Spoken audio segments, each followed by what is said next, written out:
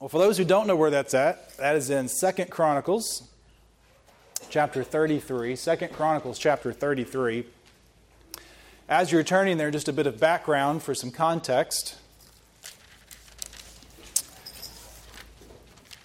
As I've mentioned before, and as I hope you have discovered yourself, when we look at the story and the accounts of what went on with the Israelites, we see this constant ebb and flow. Well, they're at one point, they'll be closer to the Lord like they should be, and then they backtrack and they move further away. We saw this all throughout the desert. They'd get closer, then they'd fall again. And we see this also in their kings. Of course, it wasn't meant to be for them to have kings. God was supposed to be their king, living among them. But they wanted to be, quote, like all the other nations. And so they demanded a king, and God gave them a series of kings. And some were good and some were bad. Some went closer to God, some went further away. Unfortunately, King Manasseh is one who was not good. In fact, the Scriptures reveal to us that he was worse than the pagan people who already lived in that country, that the Lord told Joshua to utterly destroy.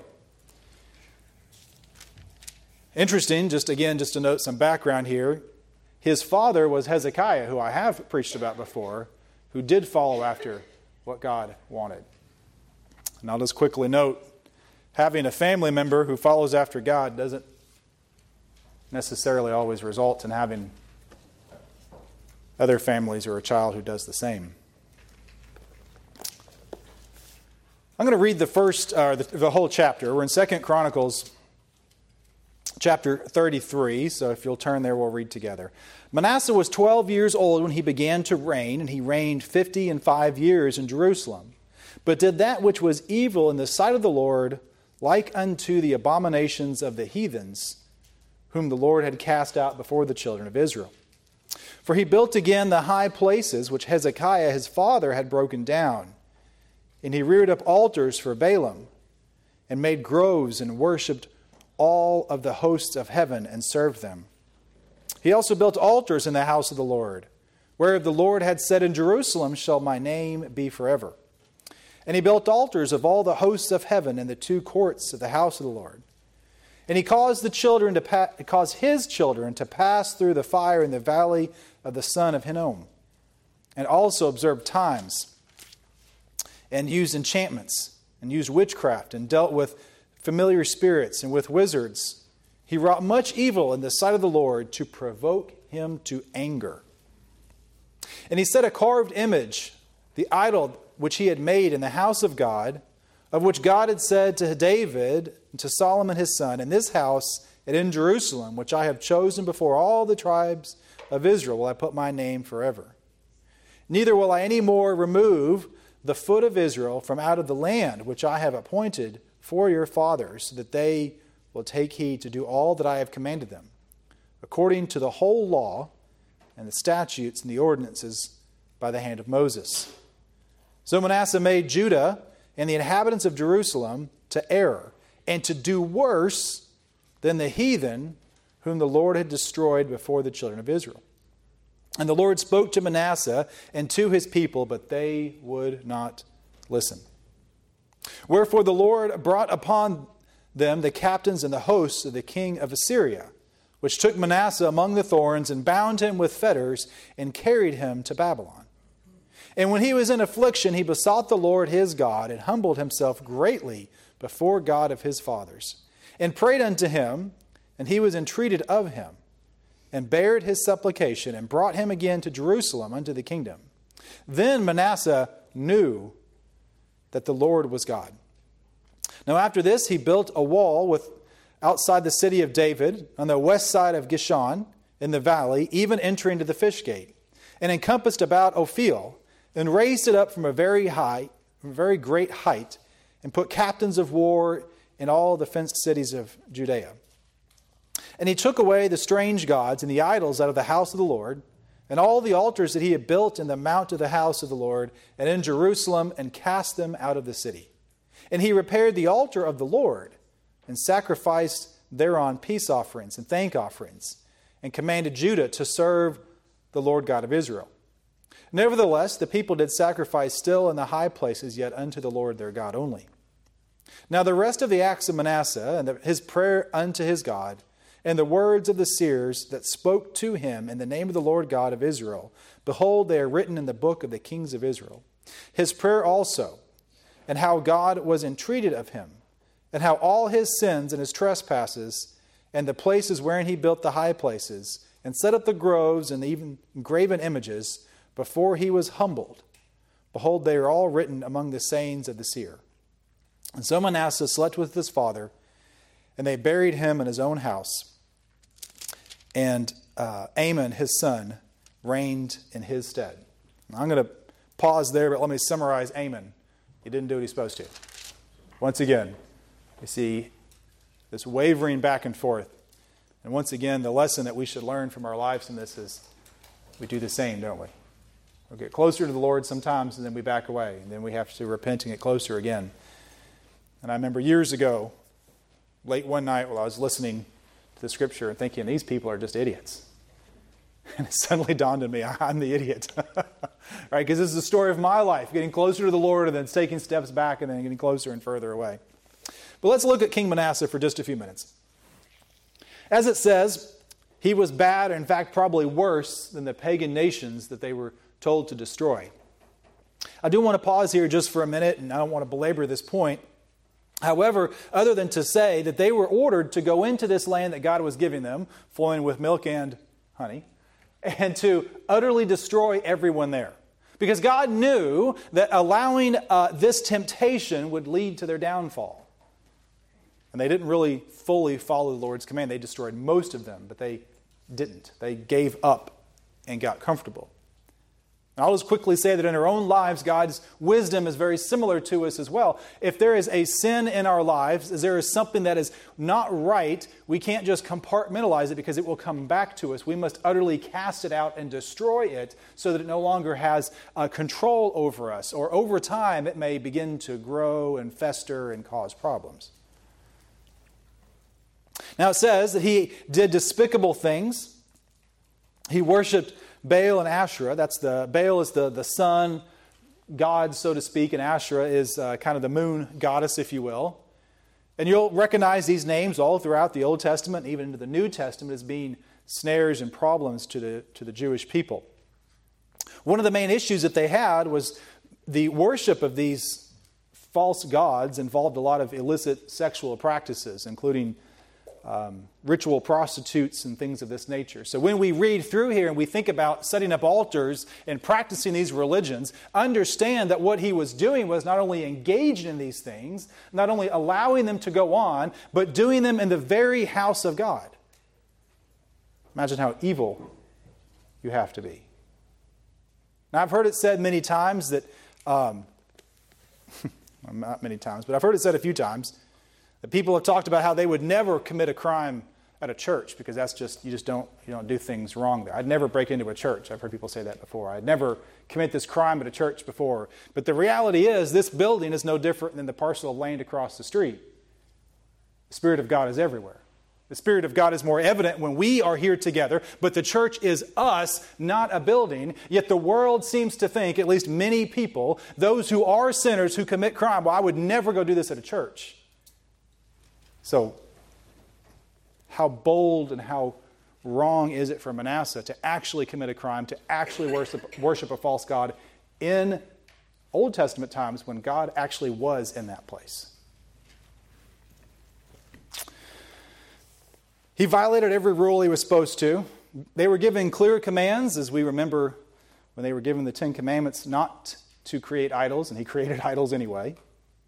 They were told not to intermarry with foreigners and take on their gods, which many of them did repeatedly over and over again. In fact, 2 Kings 17 gives the advice, do not do like them.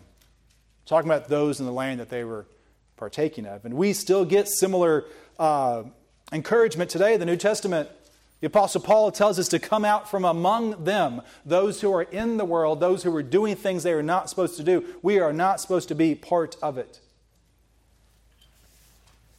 It gets even worse than that in verse 6.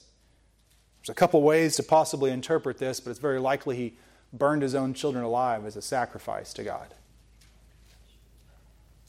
Now, how far gone do you have to be to do that?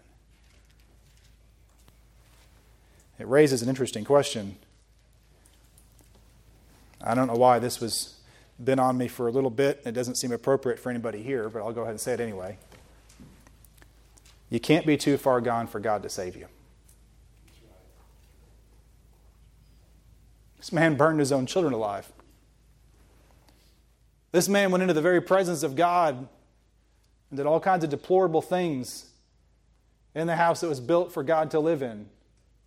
And look at what happened in the end. He turned around. So don't ever think that you're too far gone, because if God deals with you and draws you back, you're never too far away. And I guarantee you, nobody here has ever done anything close to this bad. You may feel like you have, but you haven't. And if God can turn Manasseh around and save him, then He can certainly take care of what you've done too. So he burned his own children alive.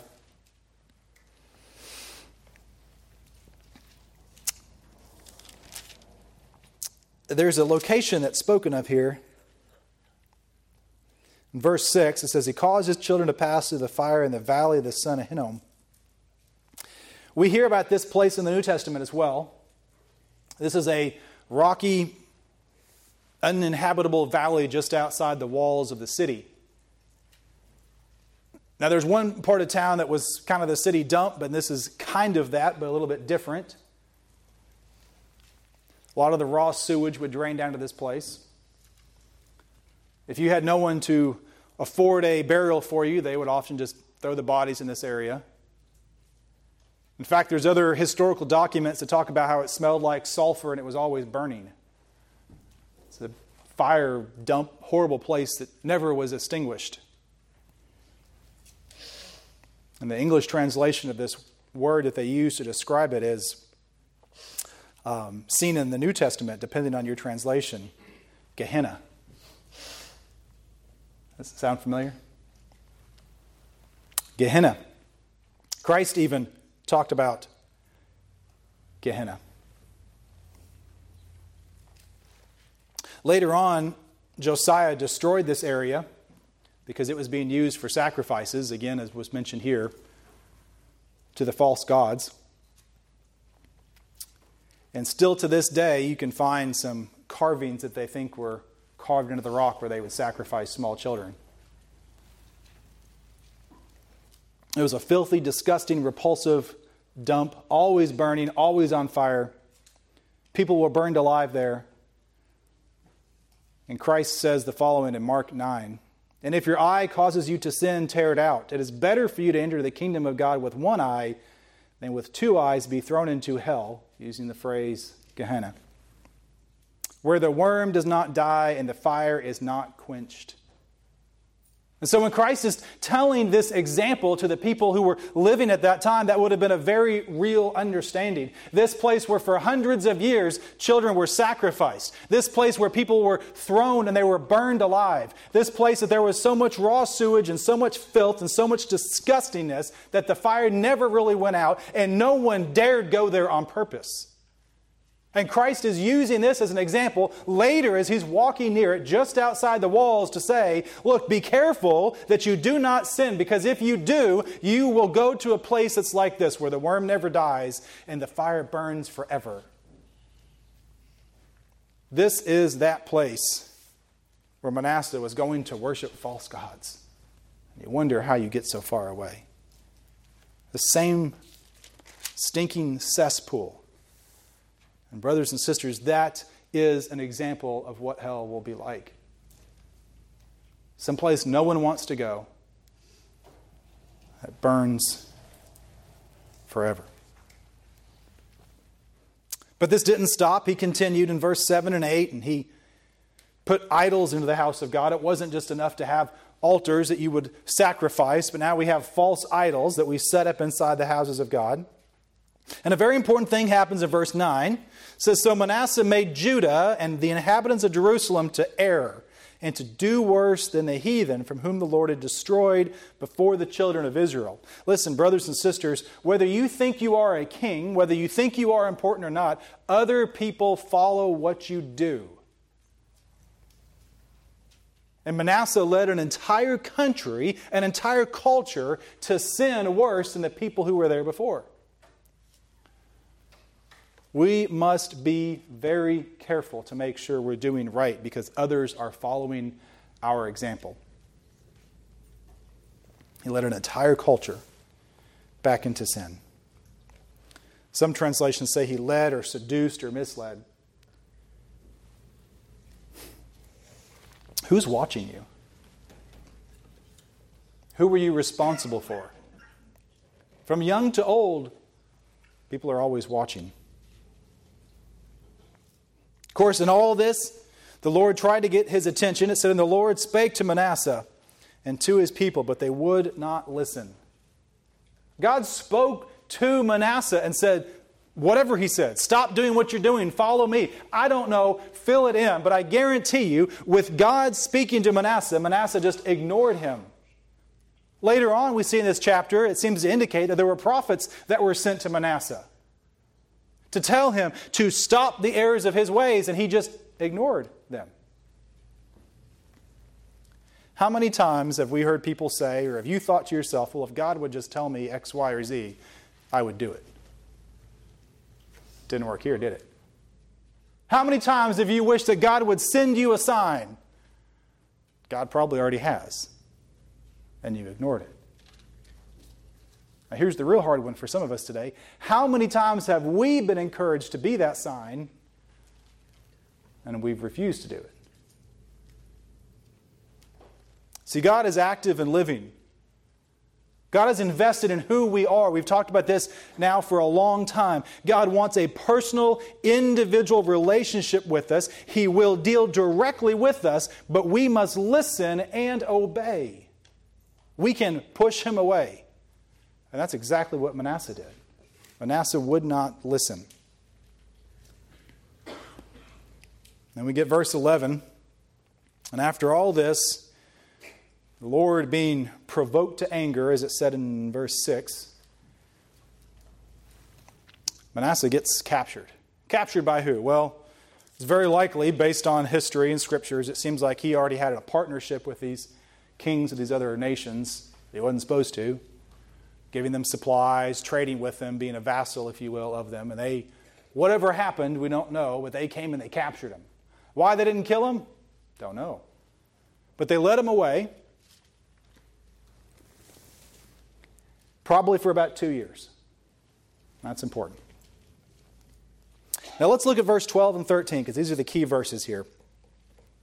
And when he was in affliction, this is after he's been captured, he besought the Lord his God and humbled himself greatly before God of his fathers.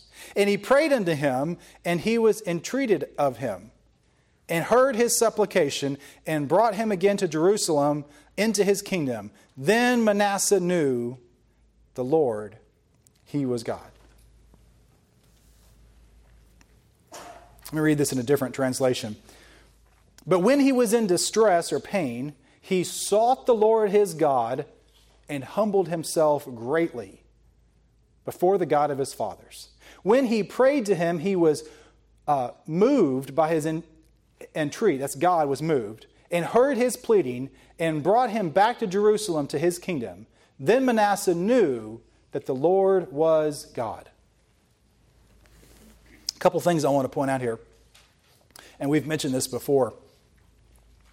Who did the accepting here? God. We get this wrong all the time. Somehow we think that it's I who accept God. It is God who accepts me.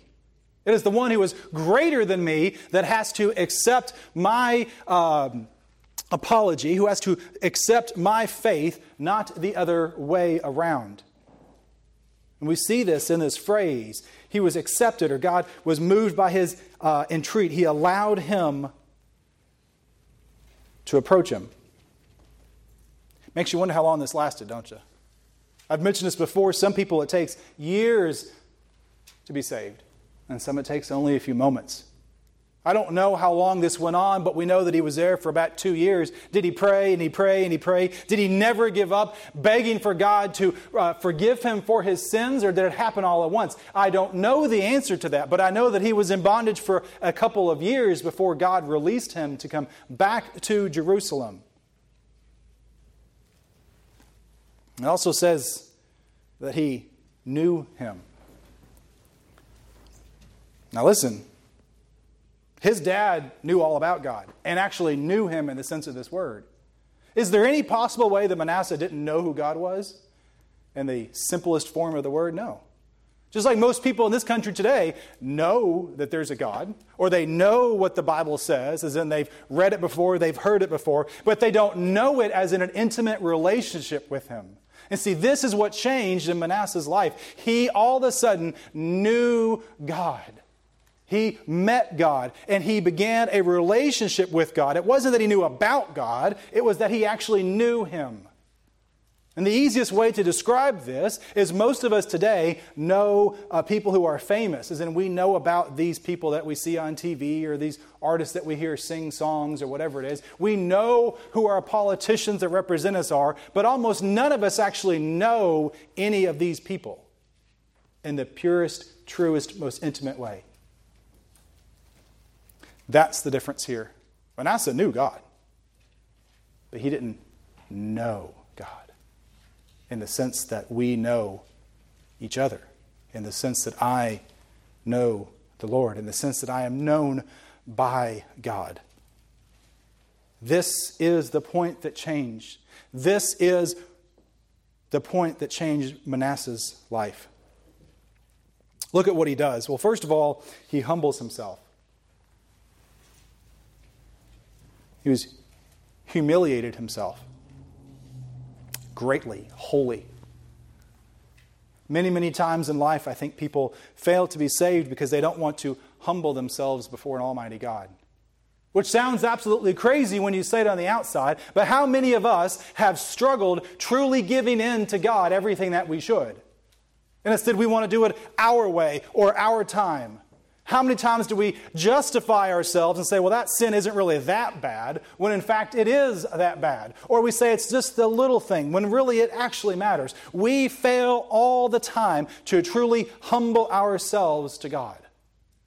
This was a problem that even his father had. You can turn back and look. Chapter before, in chapter 32, King Hezekiah,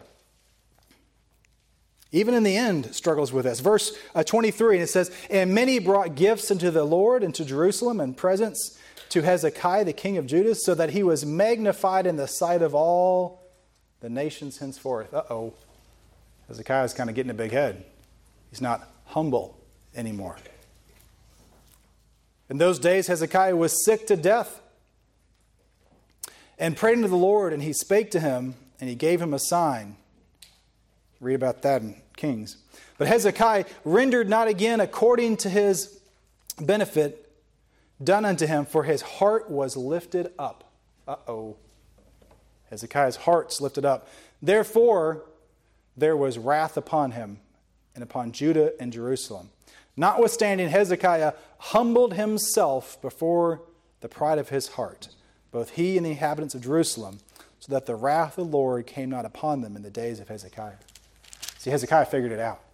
Hezekiah realized that he'd gotten proud before God, that everyone was saying, oh man, look at you, your kingdom is amazing, you're so wealthy, you're awesome. And what he did was he lived into this pride, and instead of living a humble life, realizing that it was God working through him to make everything work out, he took that on himself and was proud, and he had to be humbled before God. And so, brothers and sisters, the same is true for us. The problem is, his son dealt with the same thing, and thankfully both of them figured this out near the end of their lives. Thankfully, Manasseh realized that he had to humble himself greatly or wholly before a holy God, realizing he is nothing, realizing all the things that he had done. Can you imagine having to go before God and confess that you murdered, burned alive your infant children? That you led an entire nation into idolatry?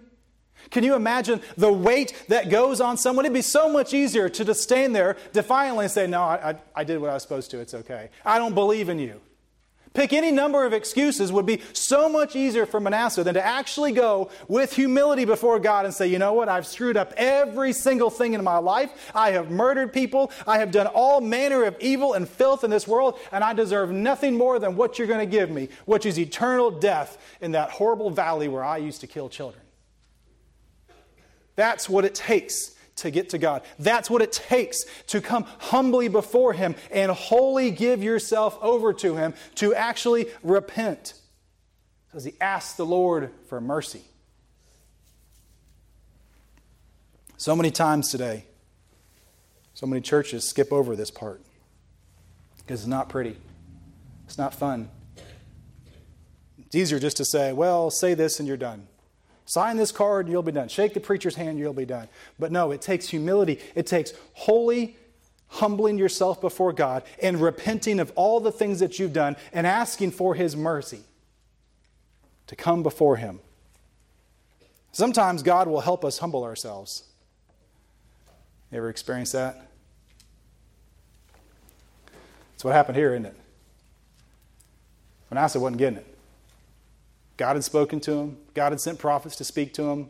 And he refused, and he refused. He hardened his heart. He continued sinning. He sinned even more. He set up idols. He sacrificed to false gods in the very house that was built for God, in the very temple. And it took something bringing him finally to his physical knees, the removal of his kingdom, for God to get his attention, for him to finally humble himself before God and to repent, asking for mercy.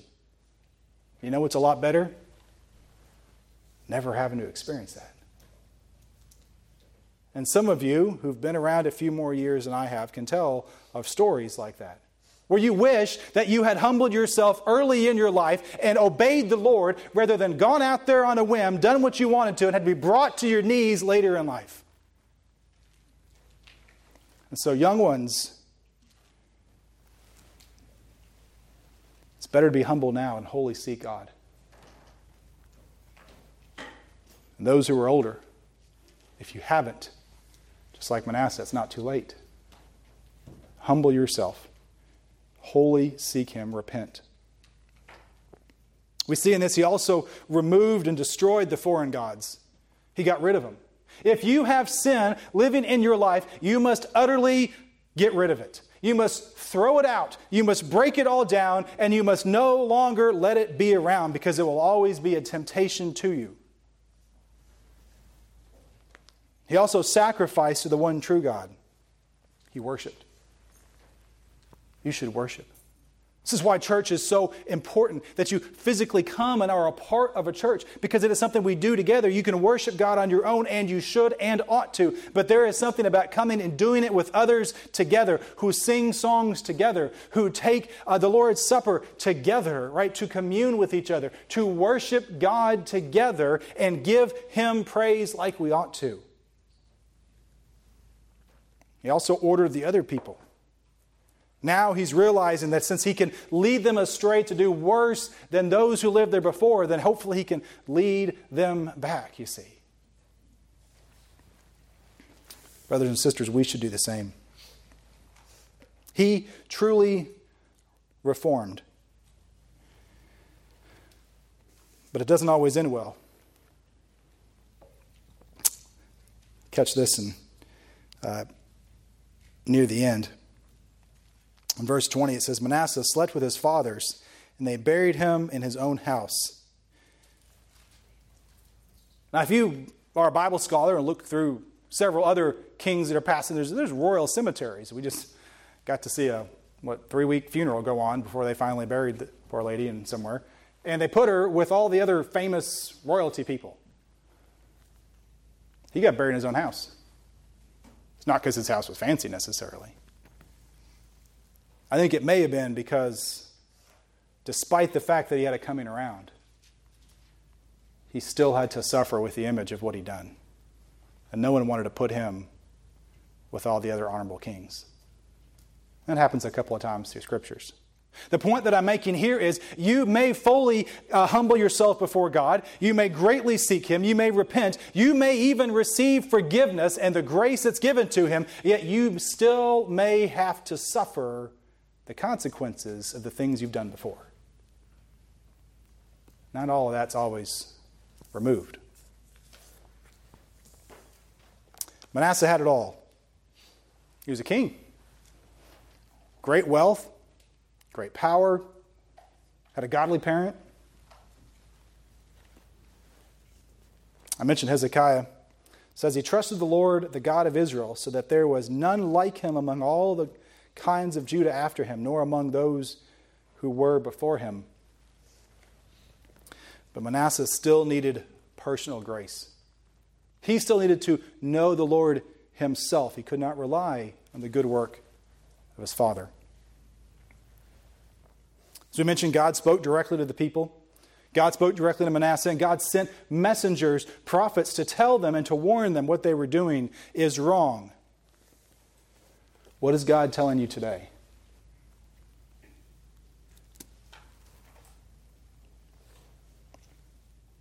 And for those of you who may be sitting here saying, ask yourself this question. What is God telling you to do? Is He telling you to go warn someone else of their ways? God uses us all the time as much as we're willing to be used. Sometimes He sends people into our lives to correct us, to counsel us, to guide us. And sometimes He'll use us to do the same for others. We cannot and should not ignore that. Finally, we saw in his distress that he changed. I think the Lord was convicting him, but Manasseh still had to respond. See, you can be sorry for what you did, but it's not the same as being convicted. And we've talked about this before. It was even mentioned, I think, recently on a Wednesday night. You can get caught and be sorry you got caught, but that's different from being truly sorrowful for what you've done. Manasseh moved from just being sorry that he got captured and lost his kingdom to being truly humble and sorrowful before an almighty God. Now, as I mentioned, fun historical lesson. Hezekiah, good king. Had a little problem at the end, was fine. But Manasseh's great-grandfather, not so much. In fact, it says in 1 Chronicles 28 and 22, his grandfather, Ahaz, in the time of his distress, he became yet more faithless to the Lord. See, we go through these periods in our lives when we have hard times coming, when we are in distress, when we have opportunities before the Lord to truly repent, to make things right, to confess, and to change our lives. And we stand at that moment and we have a choice. We can be like Manasseh, who falls on his face and says, I've completely messed up, and I'm going to go home and make it right. Or you can be like his great-grandfather, who hardened his heart even more, who turned his face, who was more faithless to the Lord. Y'all ever known some people like that? You ever been like that in the past? Just make you more angry, even though you know God's right? It's a very dangerous place to be. But Manasseh humbled himself. He accepted responsibility for his sins. He repented, asking the Lord for mercy.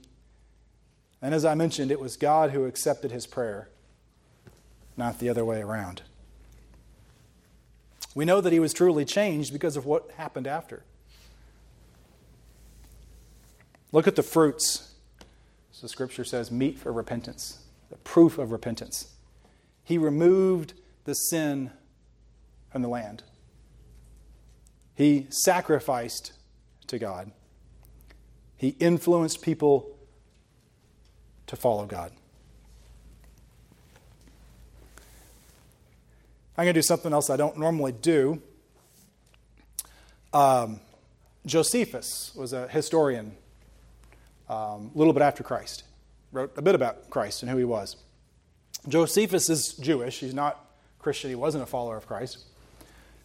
But he has a surviving record of history that's very important to us. And we can know a little bit more about, we can understand the Scriptures a little bit better because we have that history. Right? Does that make sense?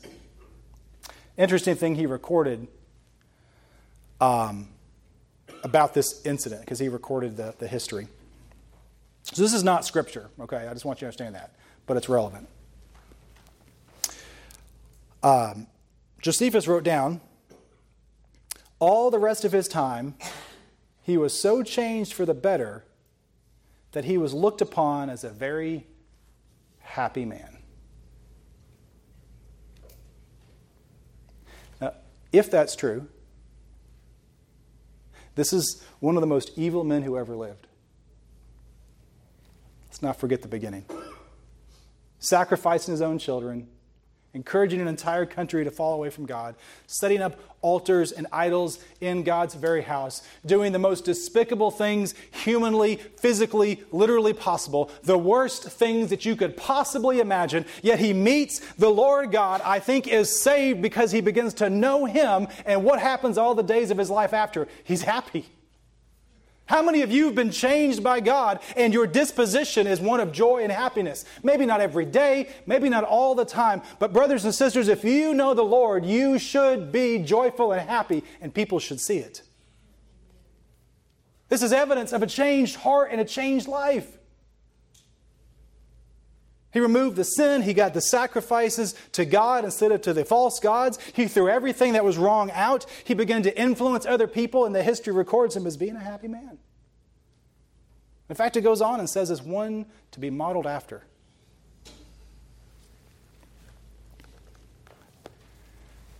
Has God changed your life like that? Great sinners listen. As in, listen to me. Those who are great sinners. That's what I'm trying to say. God wants you to humble yourself. God wants you to repent. And God wants you to know him. And then he wants you to remove any sin in your life, to follow after him, and to lead other people to him. Little sinners, trivial sinners. Maybe most of you. I don't know. What does God want of you? The same thing. He wants you to humble yourself. He wants you to repent. He wants you to know him. He wants you to remove the sin from your life, and he wants you to worship him. The point is this: no matter where you find yourself on the spectrum, one of the worst, most despicable human beings who's ever walked this earth, or someone who's fairly young and done almost nothing, the plan and the desire of God is the same.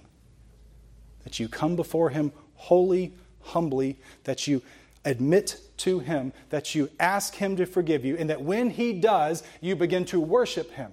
When he does, you begin to remove the sin from your life. And when he does, you receive a happy disposition, and others can follow after you. And so, brothers and sisters, nothing has changed for thousands of years. Whether you're a king or a peasant, it's the same. It's the same plan. It's the same God. What will you put your faith into? Will you harden your heart like his grandfather? Or will you give in like Manasseh? Will it take an unspeakable tragedy where you lose everything to find him? I'll just pause here and say if it does, it's worth it. It's absolutely worth it. If you have to lose everything you have so that you can find peace with God, it's worth it in your life. Job would agree. The Apostle Paul would agree. Everyone who's given everything away would agree it's totally worth it to follow God. But we also see amazing examples of people who could do wonderfully good things because they didn't lose it all, because they repented before. Remember the story a few weeks ago of Zacchaeus, who gave away all kinds of money, did all kinds of good things because he didn't get to the point that God would take everything away. He paid attention before. And to whom much is given, much will be required. And we have a great opportunity before us, many of us, to humble ourselves, to be obedient to God, and to follow after Him. So I asked that we'd have a hymn, a song this morning. The time for you to consider your state. And none of us, as I said, none of us are Manasseh. Thank goodness. None of us are that bad. But we all need a Savior just as much. We all need to repent. We all need to be convicted of our sins. And we all need to seek the Lord while He can be found. And if God is dealing with you this morning, then you must pray to Him until He gives you His personal grace. That's what you have to do. That's the same message today as it was then, as it will be forever.